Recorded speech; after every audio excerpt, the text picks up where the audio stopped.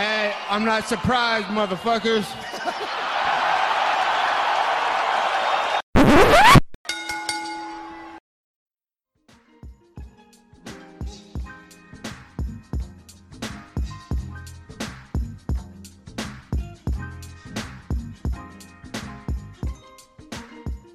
What is up, ladies and gentlemen? Welcome back to the Courtside Sign-Off Podcast. Once again, I'm Josh Evanoff, welcomed always by the one and only Angel Ortega. A lot of stuff to talk about this week. Obviously, we got some Bellator to recap. We got some Eagle FC to recap. Just give our quick thoughts about that. UFC Vegas 46 going down this weekend from the UFC Apex in Las Vegas, Nevada. As well as a couple of fight announcements, just some other stuff going on in the combat sports world. As always, we are brought to you by Rogue Energy. RogueEnergy.com. If you want 10% off your order, use code SOUNDOFF at checkout. This code SOUNDOFF at checkout for 10% off of all the energy needs. I'm the sponsor of the show, as always. We'll have some sponsor news next week, one I'm actually really excited for. But for now, just be sure to use code SOUNDOFF at checkout at RogueEnergy.com. Saturday night. Yeah, right, Saturday. From the Footprint Center in Phoenix, Arizona, Ryan Bader's homecoming in his home city against Valentin Moldavsky, the young protege of the one Fedor Emelianenko. Honestly, dude, he turned back the clock. Bellator 273 was a night for the old men, at least in the main and he's facing this young prodigy out of Russia, actually Ukraine, never mind. Don't want to make that mistake right now. Whoa, Josh. Don't want to make that mistake right now. But regardless, Ryan Bader wins via unanimous decision. A grappling heavy fight. Bader actually nearly knocked him out in the first round, which was, I thought I was having flashbacks to the Fedor fight. Valentin Moldavsky survives, puts on a good performance. In the end, he comes up just short. I saw some people agreed with the scorecard, some people disagreed. Angel, what were your thoughts on Ryan Bader unifying the Bellator heavyweight title and getting the dub on Saturday? Congrats to him, right? Obviously awesome for an older fighter to find success at this point in his career. And obviously him seeing that the weight change is a good thing for him, right? And at the same time, it didn't come with controversy, Josh. I heard around, I saw the first 3 rounds and, like I said, at that point, it was, in my opinion, 2-1 Moldavsky, and I ended up missing the championship rounds because I had to go to work. Let me clarify. So it was justified, so don't give me no hate. Was this not your job, bro? What the fuck, man? But believe it or not, it's not, Josh, I don't sit on my ass and watch fights all day. As much as I wish I could do that, I can't. But lame. I know, right? But yeah, no. Like I said, it didn't come without controversy. But man, I mean, it's not like Bader wasn't doing good things or wasn't doing good things in the fight that could have led him to win. Like I talked to you in the pre-show, we were talking in the green room. You said you didn't have any issues with it. So I mean, I'll believe you. I know we've had some disagreements in recent time with some fights, but I mean, big win for Bader. But we're coming out of this with some disappointment, Josh. Because right then and there, they announced Cheick Kongo versus fucking Ryan Bader in France. Yeah. Let's just get right into it, Josh. I'm not even going to skip a beat. 4 months from now, Ryan Bader will defend his title against Cheick Kongo in Paris. And let me go ahead and preface by what I'm about to say by saying that I like a lot of Kongo's fights, especially the Bellator run has been, in my opinion, one of the most underrated, most overlooked stories in MMA. We're talking about a guy that's he's older than Fedor. He's old. He is 46 years old. He will be 47 by the time this fight takes place. However, with that being said, he has won something like 10 of his last 12 fights. He only has, and even then, one of those was like a no contest. And during that stretch, he's knocked out Tim Johnson. He's beaten Vitaly Minakov. He's beaten Karatanov. He's beaten Volkov. He's beaten so many. Augusto Sakai, he beat him as well. He's on such an underrated run. However, last time they fought each other, Kongo was getting his ass kicked so hard that he went ahead and faked an eye poke to get out of the fight. And he's gone 1-1 since then. I said it on Twitter. I don't think Scott Coker could book David versus Goliath properly. You have a fight that is perfect. Like both Bader and Fedor have said they will fight. Fedor wants it. You have an opportunity to have an amazing send-off that the entire world will be watching. Because let's be honest here, a lot of time people don't watch Bellator. They just don't care. But you sit a fight. Fedor, the greatest of all time, in my opinion, one of the greatest of all time. You put him in his home country against the man that he lost to. He has a chance to not only avenge himself, but avenge his protege who just lost to him. They both said they won it. Fedor is sitting cage side. He's there. And then they bring in Kongo. And we saw Kongo get mauled by him.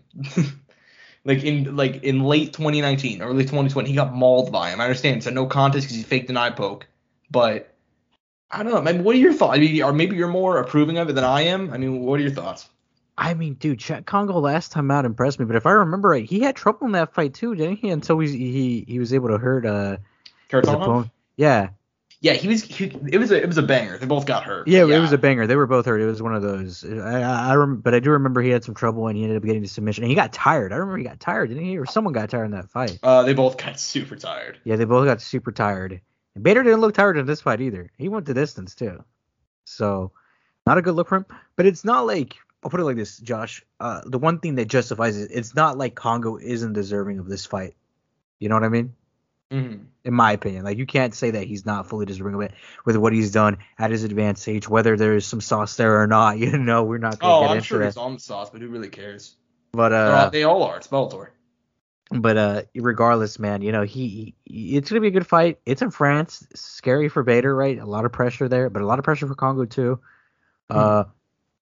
And man, if Vader is to lose, man, I mean, they're probably going to rebook him and make a trilogy, and like the Vader fight just fades away, I think, dude, because Vader's going to be too old. The fight's going to fade away anyway, because I think Vader said that he's going to fight in June. Oh shit! Who do you think he would fight then? I mean, maybe. I mean, what JDS is booked, Overeem's booked.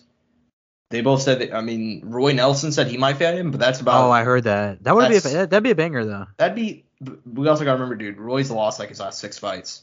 That's not that fun to me, at least in my opinion. But Fedor is like 40 something, you know. Roy's pretty old too. I think Roy's like 43. I mean, it makes sense, but I don't know. I'd be kind of. Who would you like to see out of the old guys? It's not like we can get like old guys, dude. I'd be down for a Mark Hunt rematch. I'd be down for. And it's not like Verdum is like in his best days either. Verdum, I'd be fine. I mean, maybe even Bigfoot Silva. Honestly, let him avenge that one. Verdum, actually, I threw Verdum out there, not thinking too hard about that. That would require a co-promotion with PFL though. And that wouldn't happen. Or maybe I don't know. There's slim pickings, if we're being honest, in terms of who he could fight, which is why the Bader fight made a lot of sense. No, you're right. And who else do they have on their heavyweight? Jack Swagger, Josh, a.k.a. Jake Hager. I don't want to say that it won't happen just because I don't want to live in. I don't think he'd win, but I don't want to live in a universe where it's even possible for Jack Swagger to hold a win over Fedor. Josh, we live in a world where Jake Paul has a win over Tyron Woodley. That one's okay, but that one's like bad, like out of context, you know. Like if you told somebody 5 years ago that'd be crazy. Jake Hager, even now, him getting a win is still bad because he's not. I like him a lot as like a guy. I like him a lot as a human being. Funny dude, cool guy. He's not a very good MMA fighter. Not at this point, he also hasn't fought a lot. So there's a lot of reasons why. Yeah. But he's also very old too. He's like no love for my boy Jack Swagger, Josh. I'm surprised they haven't pushed him harder. I understand because he's in AEW that like they don't. I guess maybe he doesn't want to. But like, yeah. His last fight was a banger too. I think he fought a guy who was like a former Pittsburgh Steelers player who's like 3-0, Brandon Carlson. That was a hell of a fight in 2020. So I'm surprised he hasn't done more. Honestly, I think he's actually ranked. I think he's ranked number 10 or something in the Bellator heavyweight division. That's dope. But he got removed. But yeah, I guess that one might make sense, but. I don't know, man. I think the Bader fight made all the sense in the world, but they went away from it. But so we're not going to see that old man get a title shot. However, Angel, there may be another old man who's going to get a title shot. I know. Benson Henderson in the co-main event. Let's just go and remind people. Benson Henderson, 38 years old, has lost 3 fights in a row. And if we're being honest, not too many of them were very close either. Taking on a 20-1 monster from Russia, Islam Mamedov. Pulls off the upset. Split decision win, Benson Henderson. And one of the biggest upsets of the year. And apparently, Scott Coker told him beforehand, he's like, what do I got to do to get a title shot? Scott Coker told him, beat Mamedov. And he did. What do you think about Benson Henderson moving forward in Bellator? It's not going to last very long with the way he's talking, I'll tell you what. It doesn't seem like he plans on being here very long. And apparently he talked a bit to Habib, right? Like there were some talks there. Yeah, he said he was just joking with Habib. He clarified on the MMA Hour that if he's looking to re-sign with Bellator and then potentially retire after he wins the lightweight title. I don't know. We'll see what he does. I mean, Shit, PFL just. Oh, that's some other news, Josh. Jeremy Stevens. We'll talk about that later. Yeah, we'll talk about that in a bit. But Yeah. I mean, he's fought the guy before. There's some history there. It was a split decision last time out, Josh. Can he get it done this time? If he fights like how he does against Mamedov, it's possible. I watched that fight whenever he was first coming in, dude, because Benton, people forget, he had so much hype coming into Bellator. Like, he was the dude. Like, he was one of their first super big free agent signings. Like, he was coming, Henderson was not far off from a title shot. And, he just beat Jorge Masvidal, actually. And he beat Brandon Thatcher, who at the time was super hyped up. He was only like a year or two removed from being the champ.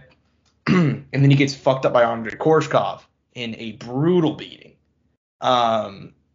He beats Patricio via a leg injury, but nothing happened. He loses to Michael Chandler in one of the greatest fights I've ever seen. That Pitbull fight, the one against Patrici, I don't remember anything about it. So I probably should have rewatched that one. But yeah, man, I don't honestly remember anything about that fight. From what I remember, though, it was a really inactive fight. Like, neither guy did a whole lot. That's why it was a split decision. My biggest complaint with Hendo has always been that he's not active, especially sometimes he does it and sometimes he'll actually go and put in the effort, but a lot of the time it just feels he doesn't really do much. If he puts in more activity, I think he could beat Patrici. But we'll have to see if Patrici even has the belt, because Sidney Outlaw, he may be coming for that strap, man. But yeah, man, one last thing. Did you actually think he won the fight against Mamedov? I know some people thought that he actually got a bit of a gifted decision there. There was some controversy. I got to give credit to Benson, though, because he did fight out those submissions. He was really active. I'm not going to get up in arms about it. Good for him. It is what it is. Like I told you, I didn't have any issue with these. It's a lot of the stuff that I heard. I ended up, like I said, missing some of these fights because I had to go to work. But it's kind of sad because I got to see pretty much everything before it. But that's just how it goes, man. Fair enough. As far as the undercard goes, what are some of the other fights you want to go ahead and touch on? Oh man, we got to give credit to Josh. It's not Michelle Pereira, it's not Michael Chandler, it's Sabas Mohammadi. It's an exciting man in MMA. No. I mean, I'm not joking around. He's an exciting fighter, but he came back, man, with a big win over Jaleel Willis. That's a good W in Bellator, man, for him, and he had a lot of support from his team that night. He got it done, dude. That was a good way to rally back. I'm really happy for him. Me too, man. And look, I've always thought that Sabah Almasi got a bit of a rough go in the UFC. I mean, he faced Tim Means on super short notice, but that was a banger of a fight. Like, that was such an entertaining fight. People don't really remember because it happened on the undercard of Conor versus Nate too. So I understand why everybody was like a bit in awe, but that was a really fun fight. And then he had, the two fights with Abdul Razak Al Hassan, and that dude's in his prime was one of the hardest hitters I've ever seen. So him losing, that's not really a big deal. So I honestly thought he got a bit of a rough go in the UFC. But, dude, Bellator, he's put together a nice run for himself. Is he ranked? I believe he is. Probably. If not, he should be. But, yeah, dude, he's very fun guy. He's put on some amazing fights in Bellator. I could not be happier for him, personally. But, yeah, dude, that was your highlighted fight. I got to go ahead and highlight one that it's just sad to me. Darion Caldwell, dude.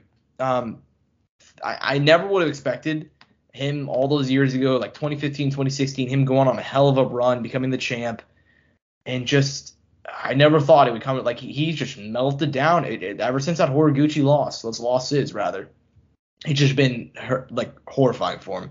This is his third straight loss. What would this be? Like 5 of his last 7 have been losses. And this one was just bad, dude. He just gassed out. He's beating Enrique Barzola. And then he gassed out, got ground and pound finish, and it was just a shame, dude. In terms of wasted potential. I guess it's not hard to call him. I guess that's a bit harsh. Hey, Enrique ain't bad though. He's a good fighter. Yeah, he's a good fighter. I think it's probably a bit harsh to call him wasted potential because he was a Bellator champion, but I don't know, man. He had such a fast decline. He really did. No, you're not wrong. it was lackluster from him, and hey, man, hopefully he can rally back. Put some wins together, get back on track, maybe get another title shot one day. True. We'll have to go ahead and see. But, dude, as far as the rest of the card goes, I thought it was all right. I mean, Chris Gonzalez, I think that kid's still a great prospect. He got pushed hard, though. He got pushed hard in his last fight. That's true. And Goichi's a hell of a guy, dude. Very good. But him knocking out Said Awa in the way that he did, that's a good ass sign, dude. Said's a bad man. A bit past his prime, sure, but he's never been beaten as easily, like as we saw. So, yeah, man, we'll have to go ahead and keep an eye on Chris Gonzalez moving forward. Overall, a really, really fun Bellator card. I think that a lot of time Bellator has these big cards where they kind of, disappoint. I mean, there's no other way to say it. This one, bangers all the way through. Even the opening fight, sadly, Ben Parrish lost. Yo, I told you though about Sullivan Collie, bro. I told you he had some wrestling and from college wrestling background, and he trains with Bader, and he was gonna be a menace. That's true. But regardless, a bit disappointing, but still, that was still a fun fight. And up and down the card, a lot of fun fights, dude. So can't even complain. But it was not the only MMA event that went down. Obviously, I feel like Bellator kind of flew under the radar partially because it was Eagle FC's U.S. debut. Obviously, this one's been hyped up for a while, and overall, I thought it delivered. In terms of the main event, Sergey Kharitonov defeating Tyrone Spong, Rashad Evans got a nice win in the co-main, Ray Borg got a win. But I don't think there's really much to talk about in terms of fights, because I don't think any one of these are really that important in the grand scheme of things. But what is your overall impression? Eagle FC, their first US show, they debuted a lot of stuff. They had a lot of special guest analysts there. What are your thoughts on them as a promotion after one show in? I mean, it's fun, man. It has potential. My whole thing is, I feel like they should really aim to be like a KSW type promotion, man. Like really local with some other guys from other countries, but really stick to your young talent, and they can blow up because they have Habib as the guy. You know what I mean? Because KSW is massive, man. You've seen those arenas; they get filled up, and that's Poland, dude. You don't think as Poland is this massive country, and it's no disrespect to Poland. Much love to all my Polish people out there. No, I'm saying No, I know. I know. Shout out Papa Biceps. If you know, you know. That's all I'm gonna say. He's fighting this weekend. But no, if you know, you know. If you know, you know. But but you know what I mean. You don't think about these countries and these promotions like KSW as like these massive things, man. It's not like even like a ONE FC. I feel like a ONE FC is even bigger. You know what I mean? At least in my eyes, to an extent. I think they could be really big in their region and be massive and blow up and do a lot for young talent and develop guys and make them champions in their area, and also bring guys from outside who can be big names from maybe some other promotions, some older guys, some legends, and have fun fights. And they don't need to do shows in the States all the time. They just need to. I think they need to stick to their guns, stay local, be massive out there, because they're gonna get a lot of love, man, and they could fill up some massive arenas. Mm-hmm. Especially in that country, man, where people love fighting and they love combat, and you see those crazy press conferences out there in Europe, man, like, and with all the talent in Europe and all the ability and the fact that Habib's going to treat all their champions with respect and pay them all well and give them the best opportunity to reach a high level. I think they have a high ceiling if they desire to reach it, and it's going to be hard, man. It's hard to run a promotion. I think it's just dependent, and like I said, I feel like they're doing a lot of things right, but they really need to figure out what their identity is going to be. You know what I mean? Mm-hmm. Yeah, man. It's honestly, I think that they are in an interesting position now, where they have a good mix of veterans and plus those young prospects out of Russia. It's interesting. It's very interesting what's going to go ahead and happen moving forward with them. Overall, I thought first show in, very fun. I thought it was very, really good. You had like Chael Sonnen doing some analyst stuff. You had Henry Cejudo there. You had Kamaru Usman there. It was very professional for, what's standardly. I kind of expect a bit of a regional-based kind of feeling show. I wouldn't say it's as high production quality as like a Bellator or something, but it's somewhere in the mix there, man. It was very, very, it was a good show overall. I had a lot of fun watching it, but yeah, man, we'll keep an eye on them moving forward. Obviously, they have a show coming up in March, which could be Kevin Lee versus Diego Sanchez at 165.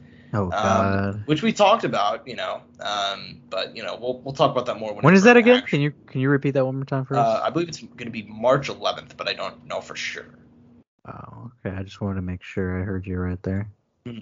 Yeah, so we'll have to go ahead and keep an eye on that. We'll talk about that when that's actually coming up. But Angel, there is some UFC this weekend, and your boy Sean Strickland is back. UFC Apex, February 5th. My boy, whoa, Josh. UFC Vegas 46, headlined by a middleweight contender bout, 1 week away from the middleweight title bout. Jack Hermansson, Sean Strickland squaring off. Winner of this could be getting a title fight next. Very good fight, man. Both these guys ranked in the top 10. Jack Hermansson, he is 2-2 in his last 4, but you got to look deeper in that, man. He lost to Cannonier, lost a tough fight to Vettori, which is a great fight. Scored wins for Shabazi and Gaslam. Sean Strickland, on the other hand, on a great winning streak, 5 wins in a row, 4 of those being at middleweight. During that stretch, he's beaten Uriah Hall, Christoph Jocko, Brennan Allen, Jack Marshman, and Nordine Taleb. A couple of nice names in that stretch. Never expected Sean Strickland to be in the title conversation, but now he is. He's on a great run. Do you think he gets the win on Saturday? Do you think he earns the title shot? Hey, man. Look, first of all, Josh, I'm not even going to talk a lot about Sean Strickland fighting right now. I'm going to talk about everything Sean Strickland has done outside of fighting. Have you seen the MTV Cribs little video he made, Josh, of his apartment and how he's living in his living conditions? And dude, I think it is terrifying that we let Sean Strickland have a gun. Dude, multiple guns. He's like, this is the one I take if I'm going to a bad area. He's like, this is the one I take if I'm going to get mail and there might be a crackhead and I need to take him out. Like, yeah, dude. Like it is. Jesus Christ, man. Like, and then he's talking at a press conference about guys fight just for pussy. His words, not mine. Yeah, that's exactly women. What he said. That's not our opinion. Yeah, respect women. Okay. So, and what's her name? The gal who does all the Amy Kaplan. Amy Kaplan, thank you. Yeah. She was there and she was like, this was it was interesting me being here as the only woman and hearing all of this. Yeah, she's great. It was really, really funny. Yeah, man, that was hilarious. Sean, man, I don't even know what to say about him, to be completely honest with you. He's a scary guy, man. If that guy was champ, I think the UFC would be terrified. Yeah, I think so. Actually, I take that back. I don't think they would be. The reason why I say that is because otherwise they probably would have just either cut him by now or they would have just given him like the treatment of putting him like on the early prelims. But this is his second straight main event. Like I think they're in the Sean Strickland business, bro. Dude, they're on the whole thing like all what is it? All attention is good attention. Yes. That's what they're on until Sean Strickland kills somebody. Yeah, but something, Josh. I'll rally it back for us, man. As far as the fight, man, look, I think Sean Strickland's gonna take this W, man. I think Jack Hermansson had a hard time taking him down. If you look back at all his fights, he doesn't get taken down a lot. Little to nothing. Even in that Kamaru Usman fight, 2 of 8 takedowns landed on Sean Strickland. Granted, that was at the old weight cut. He did get massacred in that fight, though. He did, but it's been a few years. We know what Kamaru's level is now. Sean is fighting at 185 now. Kind of changed a bit, and he has some good wrestling capabilities too now. He's kind of developed some stuff. I mean, you remember he took Uriah down quite a few times in that last fight. For Jack, I think for him, he's gonna have trouble getting him down. He's gonna have to do it against the cage. Really work for it. Maybe try to get a trip or something. It's gonna be too hard. I think on the stand-up, Sean's gonna give a lot of pressure, make it really hard for Jack, not give him an easy time, constant pressure, and he's just going to give him a tough night, man. He's going to be a tough guy who's just going to be right in his face, constantly on him. Pressure, constant pressure. And it's just going to be too much for Jack Hermansson. For sure. And I think I like Jack Hermansson a lot, but I've always thought he lacks that fully complete game to be like an actual title challenger. I mean, it's possible he could win this one. I mean, it's more than possible. Oh, yeah, he can get a submission. I could see it. And the thing about Jack Hermansson is he's so good that he really just needs to get a hold of you. But, dude, Josh Strickland has very underrated grappling. He's never been submitted once. And like you mentioned, like the Kamaru Usman fight, he got battered, but that was more just like him laying on him, pressuring him, so on and so forth. He didn't get taken down too many times. So yeah, man. I mean, he's a good dude. I mean, he honestly is. I never thought Sean Strickland would be a title challenger. I always saw him as like kind of like a meme guy. Like I never thought he'd be that great. But he's been on this great run, dude. He really has been, and I think you're right. I think he's gonna pull out the win here. I like Jack Hermansson a lot, but dude, like I said, he lacks that fully completed game. His wrestling's good. His wrestling's good, but it kind of lacks that full. He lacks kind of like the full repertoire to get the fight down to the mat. If he can, it's kind of GG. His grappling's very, very good. But he kind of lacks that full ability to get it down there. And his striking is pretty average. I mean, it's not anything to write home about. He's not really great at pressuring guys. He doesn't really have full knockout power either.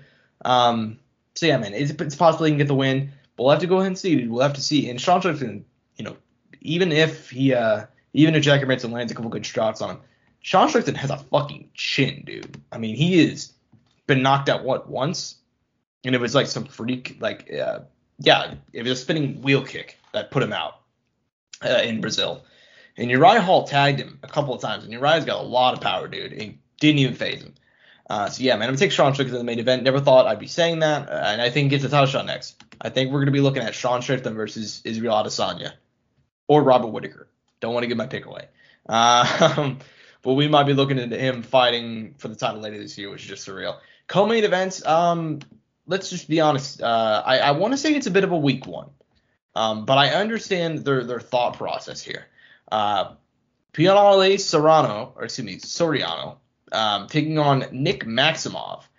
Both of these guys are somewhat interesting prospects in the UFC middleweight division. Obviously, Maximov is 7-0. Obviously, Nick Diaz Academy product, coming off a win at UFC 266, taking on Soriano, and he is 8-1 with his only loss in the UFC being to Brendan Allen. Before that, he scored a couple of nice wins, got 2 knockout wins in the UFC.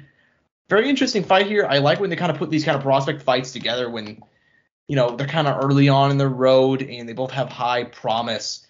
Who do you got in this kind of weird co-main event, but I think has the capacity to be very, very fun?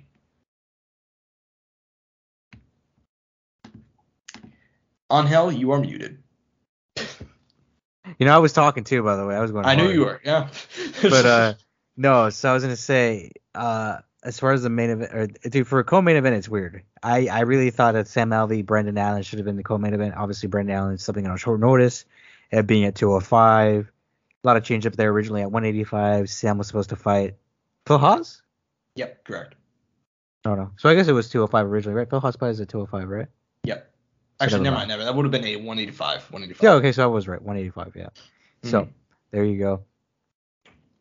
I'm just thrown off by it, man. I really don't know if they deserve that co-main event spot. No disrespect to the guys. Doesn't mean they can't get there. I just felt maybe that those guys could be deserving. Even Brian Battle, Trayshawn Gore would have made a little bit more sense because of the fucking the tough background. The tough background, and obviously Brian being the tough winner, but this is kind of like the re-tough fight because they were supposed to fight for it anyways, so it's weird.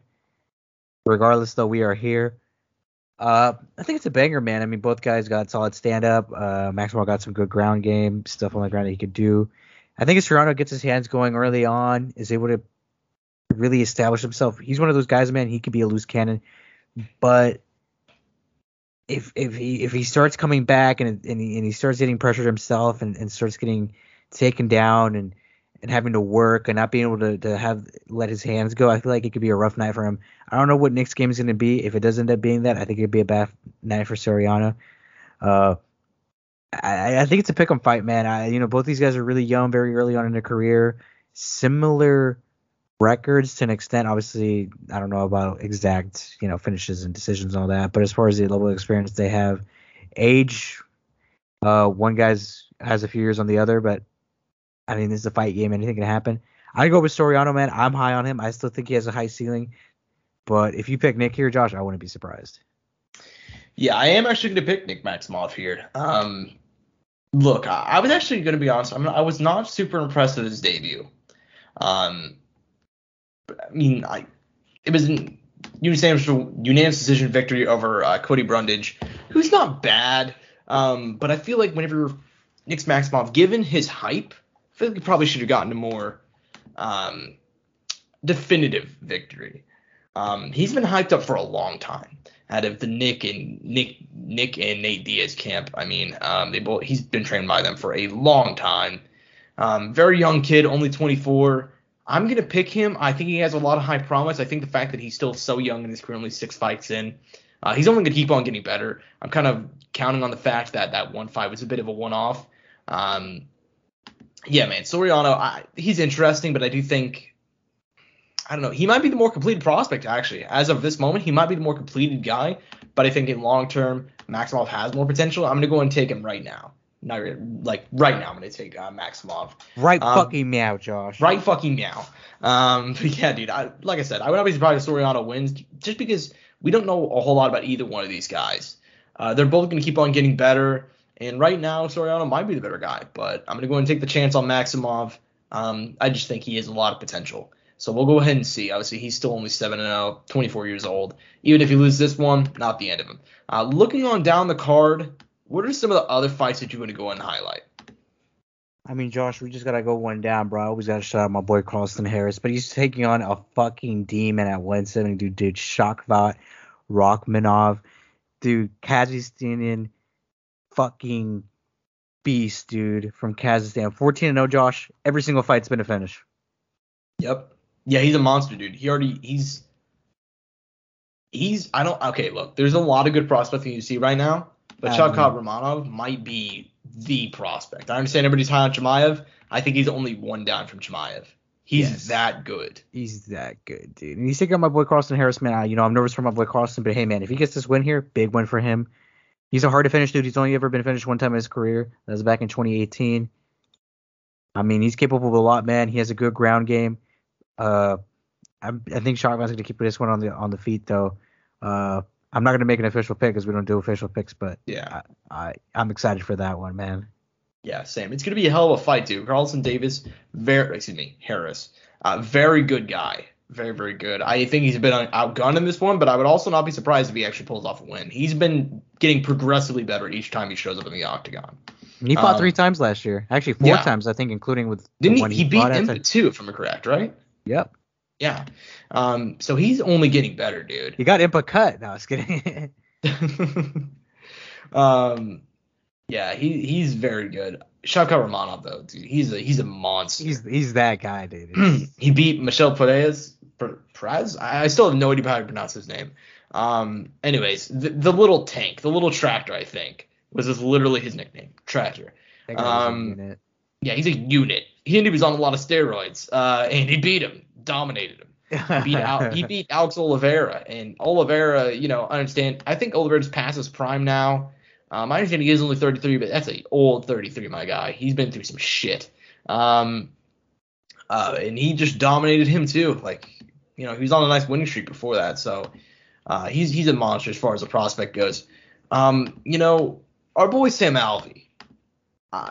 This is a tough fight for him. Let's just be honest. This is his third opponent change, I believe. It is at 205 though, so he doesn't have to cut weight anymore. And Brendan Allen is taking this on extremely short notice, and he just got knocked out less than 2 months ago.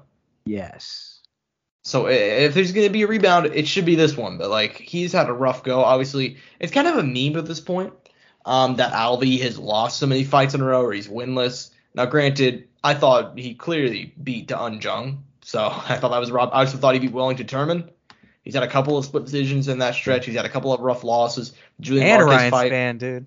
Yeah, he's had 3 of those losses, 3 via split. Actually, one of those was a draw, but 3 split decisions during his recent stretch. He had an absolute war against Julian Marquez. He's had a rough streak, man. Early stoppage against Jimmy Crute. I thought he just had a really rough stretch. So when people talk about dude, why the fuck is Sam Alvey still in the UFC? I mean, are there people that have been released that probably, Sam Alvey should have been before them? Yeah, probably. But I don't blame him for that. I don't understand people that have beef with Sam Alvey. Also, he's really good for the promotion. He fights at multiple weight classes, and he's very available. So it's very convenient for them to keep him around. Yeah, and he's everywhere. He'll do anything. And he's a good guy. He's a great guy, great human being. And also, I think part of the memes about him have kind of gone beyond reality. I think the fact that he's just had a lot of tough fights recently, dude. Yeah. But if you look back 2016, 2017, he was a legitimate top 15, top 10 guy. I don't think he's that anymore, but that's what you think, Josh. But Jones just ran away at the right time. Yeah, it was all to avoid Smiling Sam, bro. And jokes aside, love Sam Alvey. Former friend of the show, Sam Alvey. Shout out, Sam. I just want to go and point out something real quickly. Of guys that have showed up on the show, I don't think we've won a single fight since. I mean, granted, it's a very small sample size, but our boy Brian Maxwell has not won a fight since he showed up. Dang, Josh, we cursed these guys. Sam Alvey has not won a fight since he showed up. Anthony Taylor didn't even come on the show, but he was scheduled, and he has not won a fight since. Whoa, Josh, you just announced that? No, I was kidding. Huh? I didn't know we were making that public. No, I was kidding. No, I mean, we even had it. It was public knowledge, yeah. It was public knowledge. We even announced it, but just get scheduling stuff came up, but we're still on good terms. Love Anthony, good dude. Yeah, but even then, he was supposed to come on the show. He has not won a fight since. Mike Jackson has not fought since, but he's had multiple fights fall through. So we're just cursed. But they rebooked that one though. They did rebook that one for I want to say April, March maybe. Fuck, we're hoping, dude. He might win that one, man. I'm telling people the truth. Mike the Truth Jackson got some good boxing, man. He's taking on Dean Barry. Dean Barry's a good prospect. April 23rd, that fight's going down. So yeah, man, that's gonna be an interesting fight. But yeah, these guys do not win since they come on the show. So nobody please inform the fighters of the courtside sign-off curse. I think like their combined record is something like crazy. It's like 8-1 or something across like those 4 guys. So yeah, man, rough one. But regardless, yeah, I think this is gonna be an interesting fight. Brendan Allen, I think if there's a time for Sam Alvey to get a win, it's now. I think the Phil Hawes fight was a terrible matchup for him. But now you have Brendan Allen taking the fight on like 3 days notice, 4 days notice, and he's fighting up at 205. He just got knocked out less than 2 months ago. Like, now's the time. But also, dude, this you know what? This card's like sneaky deep. Not to like a lot of. It is. I was looking into it. Yeah, to a lot of normal fans, I think they're gonna overlook it. But like, for me, I don't want to say most anticipated fight, but one of my most anticipated fights on this entire card. And you brought it up earlier. Tresean Gore versus Brian Battle. Both guys from Tough. Both guys very promising prospects. Tresean Gore 27, Brian Battle 27 as well. You know, very interesting fight, man. What are your thoughts on that tough fight? Like, this is a real tough finals, in my opinion. Dude, it is. It's a real tough finals. I mean, Tresean, he put out our boy Gilbert Urbina, dude, when they fought on the show. He got it done a lot quicker, if I remember right, than what Brian did. So if I'm Brian, I'm kind of like, shit, man. It took me a little bit to get him out. I got him out a little quicker the second time, but I had already beat him the first time, though. You know what I mean? Yeah. So, or actually, no, he didn't fight him. I'm thinking he didn't fight him a second time. My bad. I was thinking about Tresean's fight. But regardless, though, tough fight for both guys, right? I mean, there's a lot on the line here. Even doing, you know, Brian already has the tough contract, and Tresean obviously is signed to the UFC now, I believe, right? Yeah, they're both signed. Yeah. So they're gonna keep fighting, man. But for me, Brian grew a lot in when they fought on the actual card. I mean, he physically looked significantly better than what he did on the Ultimate Fighter. Granted, though, they have to cut multiple times throughout the show and stuff like that. So, you know, I'm guessing it's a lot harder to stay in that kind of shape with diet and everything.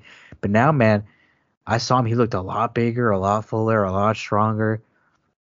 He has a lot of experience, man. I think people don't know this, but he had a pretty decently sized amateur background, and he's fought at a number of weight classes.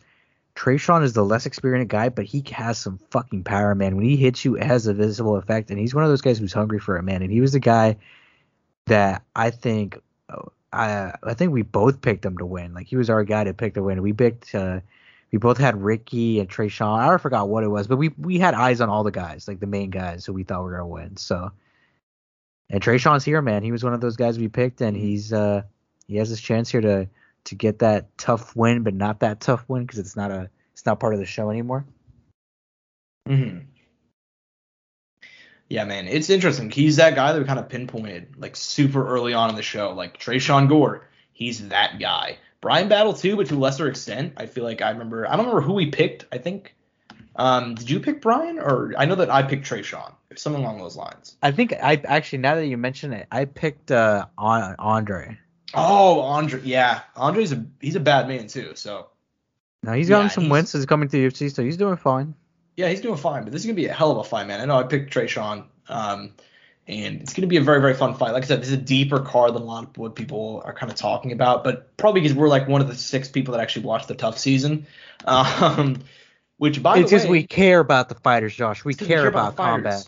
We do. Speaking of Tough, dude, I got to get your quick opinions on this. And it was not like in the lineup, but the next Tough season, Amanda Nunes, Juliana Pena, they're going to be the coaches. Juliana Pena said that on the Joe Rogan Experience. I'm not sure if you saw that newest JRE. I did.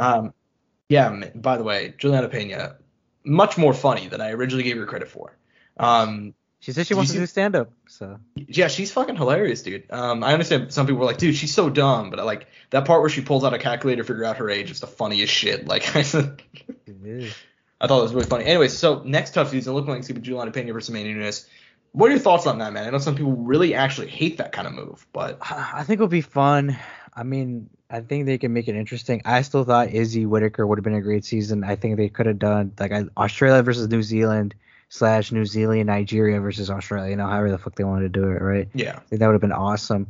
Or if I like I told you, Josh, I know it was too hard for Colby to stay in character for a whole season. Masvidal versus Colby. I mean, that would have been a fucking banger, dude. And you know that pay-per-view would have been even more insane.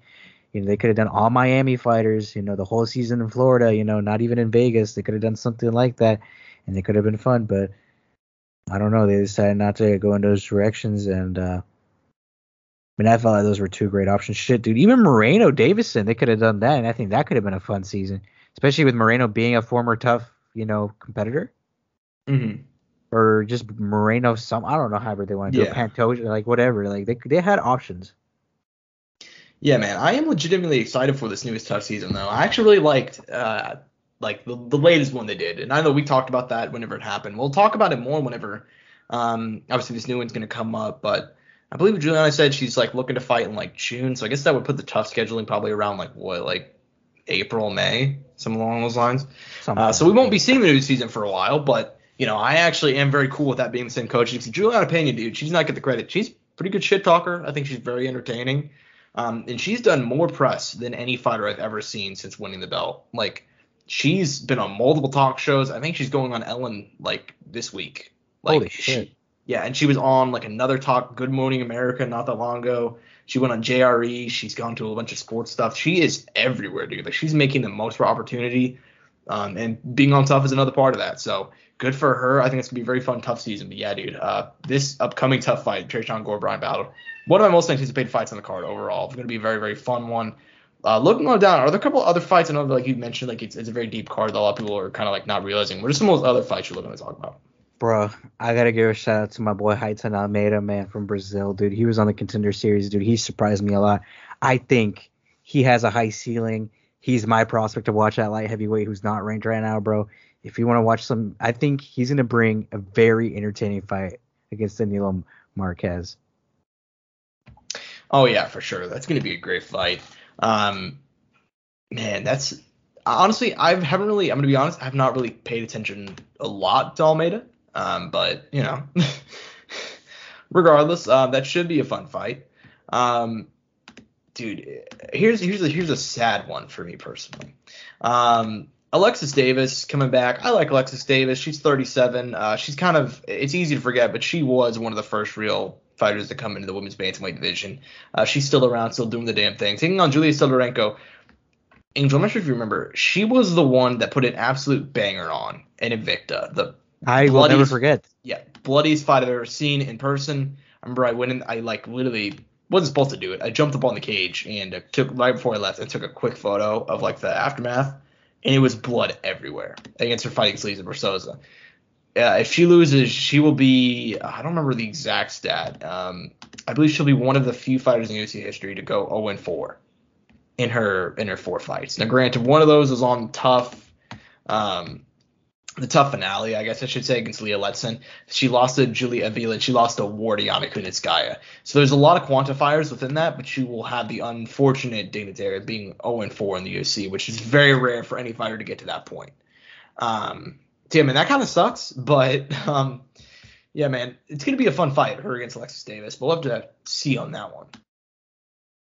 And honestly, I don't think there's a whole lot of, I mean, obviously, they won. Hakeem Dawodu is back, taking on Michael Trizano. Dude, Michael Trizano, he's forgotten, dude. He's one of the most forgotten tough winners of all time. Like, I don't know who's worse than him. Like, he beat fucking Joe Giannetti, and Joe Giannetti is hated, by the way. He's one of, I don't know if he's even relevant enough to be hated, but like I saw so many people out of that tough season being like, God, this dude fucking sucks. Like, just like as a human being, everybody hated that guy. He's supposed to fight Paddy Pimblett in like on the regional scene. And, like, he missed weight horrifically. Everybody hates that kid. He beat Luis Pena. Cage Warriors? Yes, Joe Giannetti was. Okay, that's what I asked. So Michael Trizano beat him to win tough. He beat Luis Pena, and he lost to Grant Dawson. Took off 2 years. Actually, took off a year between the Luis Pena and Grant Dawson fight. Took off 2 years between his win against Liedewald Klein. and now he's going to fight Dawodu. So, weird career for him, honestly. Weird career arc. Hakeem Dawodu should probably win this one, but who knows? I'm not really sure how good Chisano is. And the last one I kind of want to highlight, Malcolm Gordon. 2 fights in, he looked like he might not be very good. Like, he was coming in with a decent bit of hype. He was a TKO flyweight champion up in Canada. He was a former WXC champion, also think in Canada. Very good guy on the regional scene for a long time there. Comes in the UFC, loses 2 straight fights, both via finish. But he beat Francisco Figueiredo, the brother of Davison, recently, and now he's back opening up the card against Denis Bondar. Very interesting fight there. Dude, a Ukrainian stud on the ground, just so you know. Yep. Very interesting fight card, man. And I guess the one I actually forgot to highlight, Chidi Onanjaki.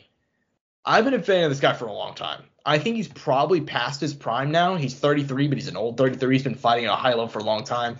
I don't remember if he fought for the Bellator title or if he was in title contention for a long time.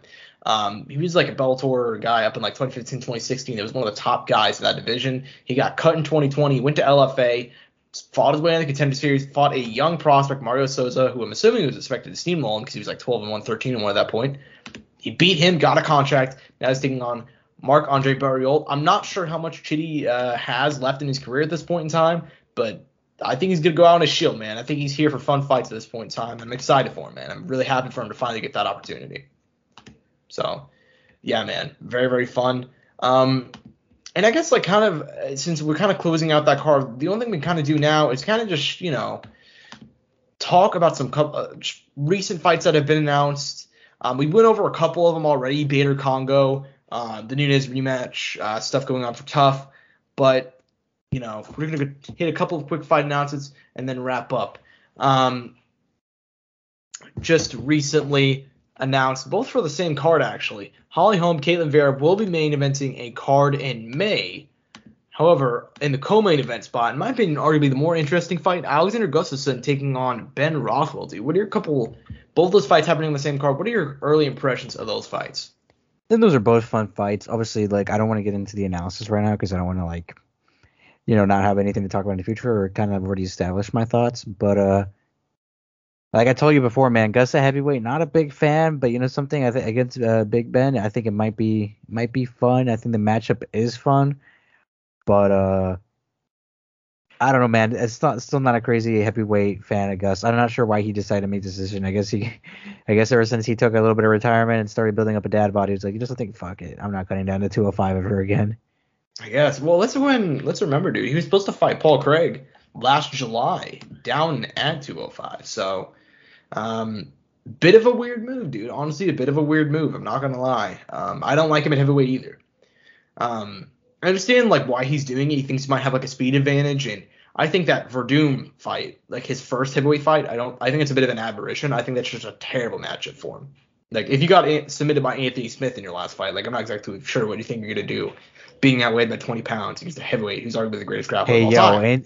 No disrespect to my boy Anthony Smith though. He's been putting in that work. No disrespect. However, like if you're getting out grappled by like him at 205, what are you gonna do against like a fucking a heavyweight bigger than you and the greatest heavyweight grappler of all time, man? Like it's a bad matchup for him. So I hate the fact that he even had that fight to begin with. But regardless, Ben Rothwell, it's interesting. Fun fact: if Ben Rothwell wins this one, he will go 2-0 against UFC former light heavyweight title challengers. Can you remember the other one that he beat? Oh my God! What the fuck? I feel like I know this. It happened within the last 2 years. Oh God! It was a title challenger. Former UFC light heavyweight title challenger. Yes. It had to have been someone. Oh, who the fuck could it be, dude? We talked about this fight a lot in the moment. It was a fun fight. It was a fun fight. Nearly won it. He won via split. He was fun. Oh, I have it in my head. God damn it, I can't think. Oh, God, I have the name. I can think of this. He fought John Jones. Dude, I have the name, but I can't get it out. I know who it is. Just say it. Oh, Vince St. Preux. They fought. Yes, I had it. The second card. You know what fucked me up, Josh? I kept thinking Von Flue, but I couldn't think OSP. The Von Preux, you mean? Yeah. Yeah, dude. I knew it was OSP, though. I knew who it was, though, Josh. Yeah, they fought in the co-main event of Anthony Smith Glover Teixeira. That was I the remember second that. card post-COVID. I thought Ovens won that fight. He knocked him down 2 times, but he ended up losing via split decision. And now Yeah, 'cause he Rothwell got has a chance wrestled to go against the 2-0. cage. Yeah, now he has a chance to go 2-0 against former UFC light heavyweight title challengers.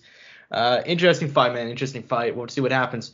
The Holm Vieira fight, I don't have a whole lot of thoughts on. I think the fact that Holly Holm is still, I don't think she gets enough credit for being how old she is She's about and to be getting. 40, isn't she? She's 40, and I think she might be 41 by the time the fight happens. Holy shit, respect to her, dude. Yeah, and she's still putting in work, dude. This is gonna be May 21st, Las Vegas Fight Night. And she's won 2 in a row already. She's had 2 fights canceled. So we'll have to go ahead and see what happens there in terms of like what's probably what happened. She's had a couple of injury problems lately. But yeah, man, I guess winner gets a title shot maybe. I don't know. 135 is in a really weird place right now. Oh no, you're not wrong. By the way, what a weird thing. So she was supposed to fight Juliana Pena in a main event fight. That fight gets canceled because Holm has to pull out, right?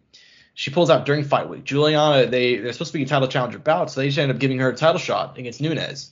And she ends up winning the belt. So what a weird, and I think she probably loses to Holm, by the way. So huge blessing for her to have a Holly Holm fall out of that fight. So yeah, I don't have a whole lot of thoughts on the Caitlin Vieira one. Do you? Not a lot, man. I mean, like I said, I want to get into the analysis part of it. I think it could be a fun matchup depending what Caitlin Vieira we get. Mm-hmm. Yeah, fair enough. It could be a fun matchup. She is coming off the biggest win of her career against Miesha Tate, so yeah, we'll have to go ahead and see what happens. The last fight that we're going to go ahead and talk about is one that I am personally a huge fan of. So, Donald Cowboy Cerrone, this is more than likely, it has not been confirmed, but he said that after his last fight, he said he wants to do one more down at 155. 155 was his home for a long time. Obviously, he's been fighting at 170 lately. I don't know if it's because, he's, hasn't felt like cutting weight and so on and so forth. But he's going to be fighting down at 155 for the first time since 2019. And his opponent is the man that is just barely behind him in terms of fight of the night bonuses. Joe J. Lau Lozon, April 30th. Not going to be the main event, but they will be fighting on a fight night. Dude, this is a fight between 2 future Hall of Famers, 2 guys kind of both at their same age. Lozon's 37, Cerrone is 38. Dude, this is going to be a banger of a fight, in my opinion. I love this matchup. They very rarely do these fights. A lot of time they just feed the old to the young. Instead, they're giving these 2 guys a chance to go out and bang for one last time. What are your thoughts about this fight between these 2 future Hall of Famers? Great. I mean, great fucking matchmaking, dude. Great fucking matchmaking. I mean, extremely well done here. I mean, they fucking killed it. Mm-hmm. Yeah, of course, man. I mean, in terms, and I understand some of you guys may be sitting at home because he hasn't fought in a while. Joe Lozon's not retired. No, he's not. It seems like there was discussions about it. I know he said that Dana White wanted him retired after he knocked out Jonathan Pierce in his hometown of Boston, which was an insane moment. He'd lost a couple in a row before that, but after a performance like that, I don't blame him for not wanting to hang it up. And now he has a chance to go out and fight an old veteran. If Joe Lozon beats Cerrone, I don't want to say it'd be the biggest win of his career, not the most monumental, but it'd be probably one of the biggest names like on his resume. And yeah, he is a future Hall of Famer. Let me go and say that one. I'm a huge Joe Lozon homer. I've told the reason why on the show before, and I also said why on Twitter. But yeah, I'm a huge Joe Lozon fan. And he will get in the Hall of Fame probably for his fights against Jim Miller. Both of them were bangers. So yeah, dude. I mean, I'm a huge fan of this fight. Very rarely do UFC actually kind of do these fights. You know what I mean? Like a lot of time they just feed. Yeah, I mean, shit, dude. We saw what happened with Cerrone a couple times there. Like we saw him, like old Cerrone get fed to like fucking Justin Gaethje, dude. Like he's been in that guy, like in that position where they're just trying to have him get knocked by some of these younger guys for a while now. So yeah, man, I love this matchup. Love this fight. Is there any other fight announcements or any other stuff you want to go and hit before we close out? Jeremy Stephens was released by the UFC and then signed by the PFL. Ooh, that's true. He's going to be fighting at 155. So that'll be, you know what that means, Angel? We're going to have a very real possibility where we're going to go ahead and see him fight Anthony Pettis again. Holy shit, you're right. Yeah, 2 former. And Clay Collard, dude. Clay Collard versus Jeremy Stephens. That's a fun matchup. That is. Jeremy Stephens is a weird guy because I don't know how good he is at this point in time. You know what I mean? Like, I don't know how good or bad he is because his like last couple fights, all right, Jose Aldo, there was a title eliminator bout. Had he won, he would have gotten a title shot. He lost that one via just one of the most brutal liver shots I've ever seen. You guys should go rewatch that one if you've not. That was fucking brutal, dude. And before that, he knocked out Josh Emmett, knocked out Doo Ho Choi, R.I.P. Love that man. And then also he dominated Gilbert Melendez. He then lost to Aldo, lost to Sabit in a very fun fight. No contest against Yair, lose to Yair in a fight of the night. Knocked out by Callum McCater after winning the first round and gets submitted by Montañez Gamrot immediately. He's fought so many top-level guys in a couple of those fights. Like Zabit was close, Yair was close. Calvin Kattar was close until he just got murked. Man, I like the signing a lot for the PFL, but a lot of people are kind of like devaluing Jeremy Stephens. I just have no idea how good he is, honestly, at this point in time. What are your thoughts on him signing? I think it's fun, man. I think the PFL made a good decision going forward with him, and they've picked up some good names, man. I think the PFL are really trying to make a push to get their name out there, be bigger, and with them being on ESPN, I think that helps them a lot. And I think they got some potential, man. I think the PFL will surprise us here in the next few years. Mm-hmm. Yeah, absolutely possible. I think the PFL is in a good position where I don't want to say they might overtake Bellator, but it looks like the way that they're making signings, they're going to re-sign Kayla Harrison. They signed Jeremy Stephens. They picked up Pettis last year, Verdum. Picked up Julia Budd recently. They're in that position where they're trying to make a run for the 2 spot. I don't know if they'll get there, but props to them for trying, dude. I think it's going to be really interesting next season for them. Obviously, they're keeping a couple of their young guys too, like Ray Cooper, which I like that man a lot. So yeah, man, I like a lot of movies PFL's been making. I like this Jeremy Stephens signing. Like, he got released and the next day he was with PFL. Like, they're hounding these dudes. So yeah, we'll go ahead and see what happens. I believe that's all for MMA news, right? That's everything, man.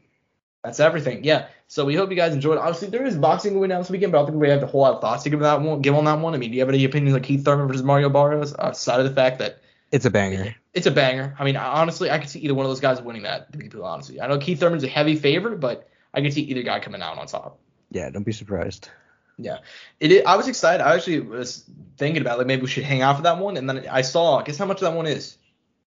I hope it's not $60, is it? Remember. Last time I tried this, it was $40 for Luis Ortiz versus Charles Martin, which was a month ago.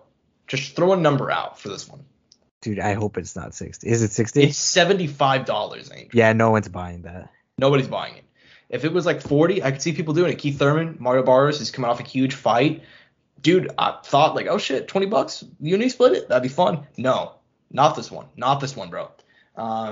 This is just a rough price tag. I was excited for that one. I'll still be covering it, I'll still watch it, at my local Buffalo Wild Wings, but not going to go ahead and spend the money on it. Yeah, man, so not a whole lot to talk about there. In terms of like other news, at this point in the time, like over the last few years, Angel, this is going to be the first time that we're not going to be talking about the Super Bowl with the Chiefs in it on this show. Isn't that kind of weird? I know. It is. Yeah, it's sad. It's heartbreaking, but that shows how fucking good they've been. That like since this show has happened, I believe, unless I'm forgetting, I could be messing up with the timeline. I believe this is the first time we're not going to talk about them in the Super Bowl. So, yeah, man. Fuck Joe Burrow. No, I like Joe Burrow, but yeah, I'm hoping the Rams win. I hope OBJ gets his first ring. Although I do shout out. I hate the shit that he pulled in Cleveland, but that was really. I mean, having your dad upload a video calling out Baker Mayfield, like who the fuck? Anyways, that's kind of savage. That's good. Yeah. I mean, that is. I mean, it's. But dude, come on, like. Yeah, just teasing you.